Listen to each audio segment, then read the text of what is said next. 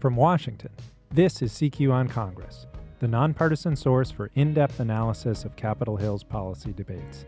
I am Sean Zeller. The Senate Judiciary Committee heard testimony from Christine Blasey Ford on September 27th. Ford has accused President Trump's pick for the Supreme Court, Brett Kavanaugh, of attempting to rape her in 1982, when both were high school students. Kavanaugh then addressed the panel, denying the allegations. Republican senators expressed sympathy for Kavanaugh, Democrats for Ford, and the hearing seemed merely to harden pre-existing views of Kavanaugh's guilt or innocence, leaving senators with a politically and morally perilous decision. A day later, the committee voted to send the nomination to the Senate floor, but Kavanaugh's confirmation remains an open question. One key senator, Arizona Republican Jeff Flake, requested additional investigation before a final vote. Here's what Flake had to say on September 28th. I can only say that I would be only comfortable moving forward on the floor. I'll move it out of committee, but I will only be comfortable moving on the floor until the FBI has done more investigation than they have already. It may not take them a week. I understand that some of these witnesses may not want to discuss anything further, but I think we owe them due diligence. My guest today is Stuart Taylor, Jr., who is a lawyer and a former Supreme Court reporter at the New York Times.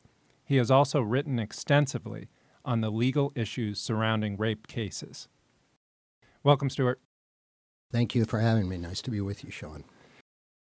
So, Stuart, I think the perennial frustration in these cases is that they often seem to pit an allegation against a denial with little other evidence. Do you think that's the case here? Yes and no, not quite as emphatically yes as it would have been 2 days ago. My first reaction to all this, by the way, is I'm just sad. I'm so sad I feel sick. I'm sad for him. I'm sad for her. I'm mostly sad for his family. I'm sad for the country. Because whatever happened, it's a horrible process. And that said, I think that he said, she said is often leaves you in doubt forever. I think we're in doubt forever, I am at least, about the Clarence Thomas, Anita Hill business. I tend to believe him more than I believe her, by the way, in that case. In this case, I tend to believe Dr. Ford more than I tend to believe the nominee. And the reason is that her testimony yesterday was very, very plausible, credible, sincere as far as we could tell. Maybe she's just a good actor, but she was very, very good. So good, I might add, that as far as I know, no serious person alive has suggested that she just made it all up, that she's lying. Kavanaugh didn't suggest that. Whereas I've always had a favorable view of him, haven't known him really. Had a favorable view of him coming into this, but I thought his testimony was very disappointing. I thought he was evasive on a lot of things, like, did you drink a lot? 1,000 different answers. If he just said, yes, I drank a lot, maybe we could have moved on without the question having been asked 50 more times. What about the yearbook stuff? And, why are we asking about yearbook stuff? One reason we're asking about it is his answers were not plausible to the yearbook stuff, and I could go into that more. He's attacking the Clintons.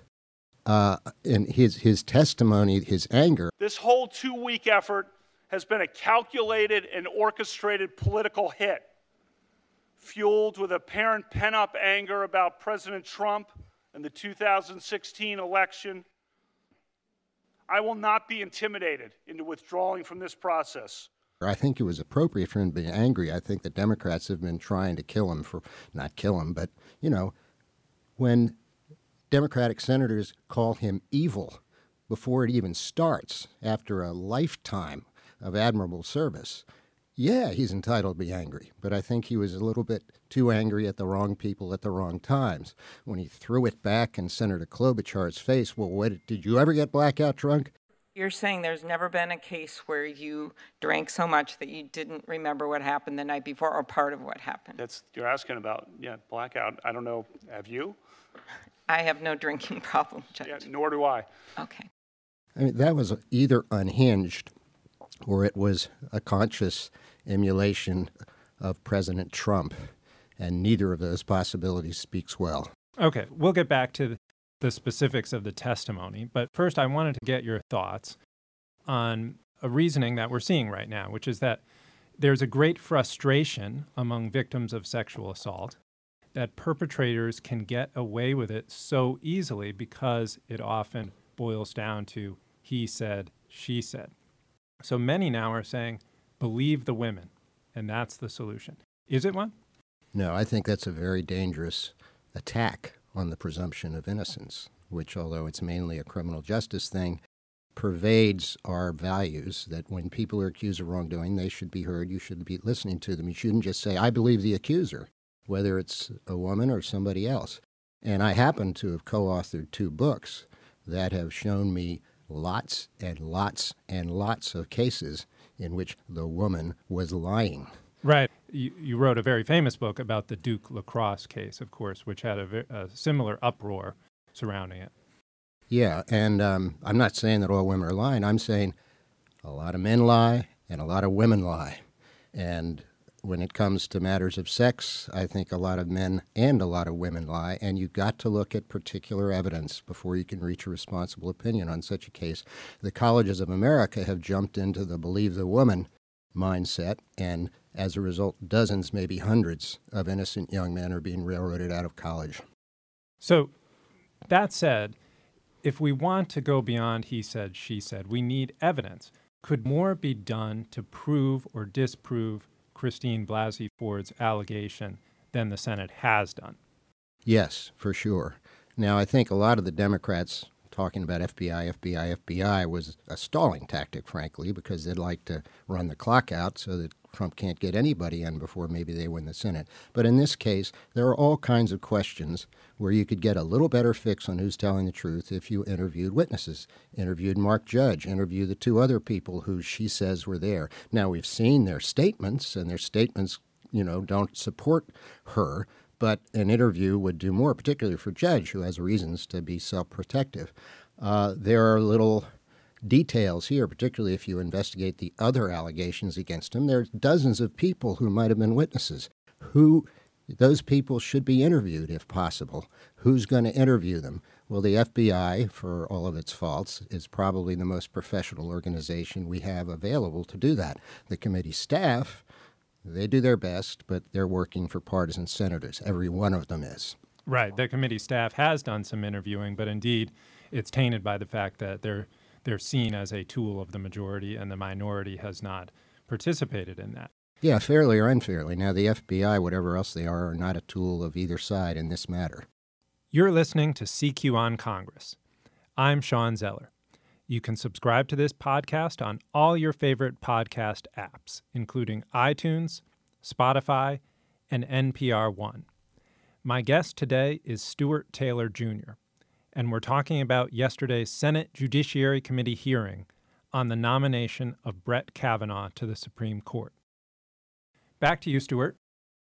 You said that Christine Blasey Ford's testimony was very credible. What specifically about it impressed you? Well, first, there was what we learned about her character. Nobody has suggested a plausible motive for her to lie. Yeah. Women have motives to lie sometimes. They do lie sometimes. You always got to look for that.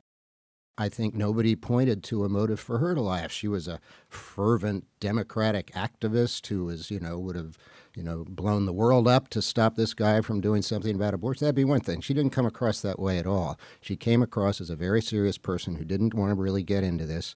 Lots of little details, like when she first put this out and how she got sucked into going public by a leak, all those bolster her credibility. The details about that night that bring me here today are the ones I will never forget. They have been seared into my memory and have haunted me episodically as an adult. I was pushed onto the bed and Brett got on top of me. He began running his hands over my body and grinding into me. I believed he was going to rape me. I tried to yell for help. When I did, Brett put his hand over my mouth to stop me from yelling. This is what terrified me the most and has had the most lasting impact on my life. It was hard for me to breathe, and I thought that Brett was accidentally going to kill me. Brett's assault on me drastically altered my life. For a very long time, I was too afraid and ashamed to tell anyone these details. She can't remember the time, the place, and the fact that the other people she says were around say they don't remember anything like this. Those are all items on the scales, but none of them weigh heavily against her credibility, in my view. Gotcha.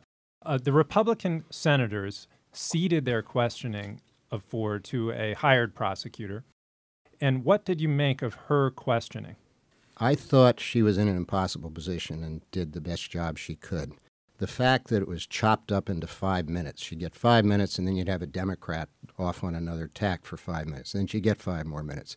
You couldn't keep up a sustained line of questioning, and she was nibbling around the edges and never really got to the heart of things. But in fairness to her, there wasn't any obvious killer point she could have made. I think the point that I wished I'd seen explored is whether the therapist to whom Dr. Ford first divulged this during a counseling session with her husband. Right, back in 2012, she said. I'd like to know more about that therapy session. And by the way, the notes have not been made public. I'd like to see that therapist on the stand, because we have a history in this country of therapists planting false memories sometimes about sexual matters in the minds of people, you know, and we're all susceptible to having false memories planted. There's, nobody's immune to that. There's a lot of science on that. So that's one thing I wish I'd seen explored. The reason I think they didn't was the Republicans were afraid that if they started pushing at the medical privilege that she has and said, we want to see that, that they'd have gotten clobbered for that. But I'd like to have seen that. Right. Apparently the therapist notes did not mention Brett Kavanaugh, although Christine Blasey Ford says she had mentioned his name at the time. At least we know that. I'd like to know exactly everything the therapist remembers about how it came up, when it came up, who brought it up, what kinds of questions the therapist was asking, and whether, to get an idea. I doubt that it's true that this is a planted memory, but that's an area that hasn't been explored to my satisfaction. Now, what about Kavanaugh's testimony? He came out angry.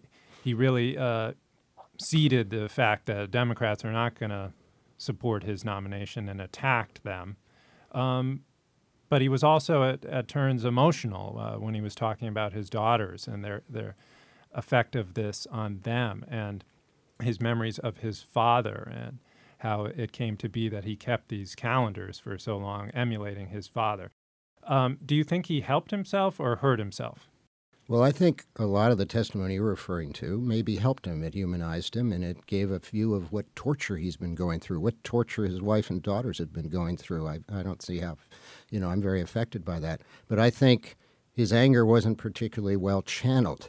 If he'd denounced Cory Booker to his face for calling me evil, right, the New Jersey senators I'd on say the panel. Go for it. Tell Cory Booker that it's very hard to be polite to him after having been denounced as being evil, but I'm going to do my best, something like that. Instead, he's kind of snapping and, going off in every direction at the same time. It's the Clintons' revenge. He's asking Senator Klobuchar whether she's ever been blackout drunk. And, there was just a lot of it that was very inappropriate, and some of it that came across as disingenuous. When he was asked about these little items of drinking too much, yearbook stuff, did you have sexual illusions about some woman named Renata? None of his answers on that were very plausible. So Democratic senators focused, number one, on their demand for an FBI investigation. We've talked about that a little bit. But they also focused on trying to demonstrate that Kavanaugh is or was a heavy drinker. And they brought up his yearbook page and references to drinking, friends who said he was a heavy drinker in high school and college. Was that effective? I think it was for this reason. If the first time he was asked about that sort of thing, and it was on Fox News really in his interview, if he'd said, yes, I was a heavy drinker in high school and college. I drank too much a lot of times. But I'm telling you, I never got blackout drunk so that I wouldn't remember if I did something horrible while I was drunk. If he'd said that the first time, he wouldn't have had to been asked the same question another 50 times. which is what's happened, because each time he kind of danced around it. He never quite denied it, but he never quite admitted it, and that just kept the issue alive and made him look evasive. So there's been a lot of talk today with the Senate Judiciary Committee voting on the nomination to send it on to the Senate floor about what kind of evidentiary standard they should use, with Republicans referencing the standard we all know from criminal cases, that the presumption of innocence, that he's innocent until proven guilty, and they're saying there isn't enough proof. Do you think that, I mean, what is the right standard here? Because it isn't a criminal case. I think the right standard is an in-between standard. I mean, I think when somebody is accused of a horrible crime, whether or not it's in a criminal proceeding, as he was, then he ought to have a presumption of innocence. But I don't think they should have to prove him guilty beyond a reasonable doubt, for example, or innocent beyond a reasonable doubt. I think, every senator has to make up his mind, assuming that they're trying to get the right result as opposed to playing a partisan game. Do I believe him enough to let it go forward? And, I think the variables include how serious is the accusation? How much does it bear on his fitness to be on the Supreme Court? And, and how believable is he? How believable is she? I don't think you can reduce it to a formula, but I would think at the very least, when somebody's accused of a horrible crime, they should at least be given the burden of given presumption of innocence, meaning you should at least have to prove it's more probable than not that they're guilty. So that said, Stuart, I said at the outset that the Senate is facing now a morally and politically perilous decision. And what are the ramifications for the Supreme Court, for the Senate, for our country, if they confirm Brett Kavanaugh or if they don't confirm him? I regret to say I think the ramifications are very bad no matter what they do. I think we've crossed a line where the country's deeply damaged. If I had to vote on whether to let him go forward, I would have voted for him in a heartbeat a couple of weeks ago, even though I'm much less conservative than he is. I think today, if I had to vote, unless I learn more, I'd vote against him, mainly because she came across as telling the truth and he came across as evasive and insincere. Thank you, Stuart Taylor. Thank you. Appreciate it. I am Sean Zeller. Thank you for joining us. You can subscribe to this podcast on your favorite podcast apps, including iTunes, Spotify, and NPR One. And please rate us on iTunes. For more on this and other stories, visit rollcall.com or find us on Twitter @CQNow or @rollcall.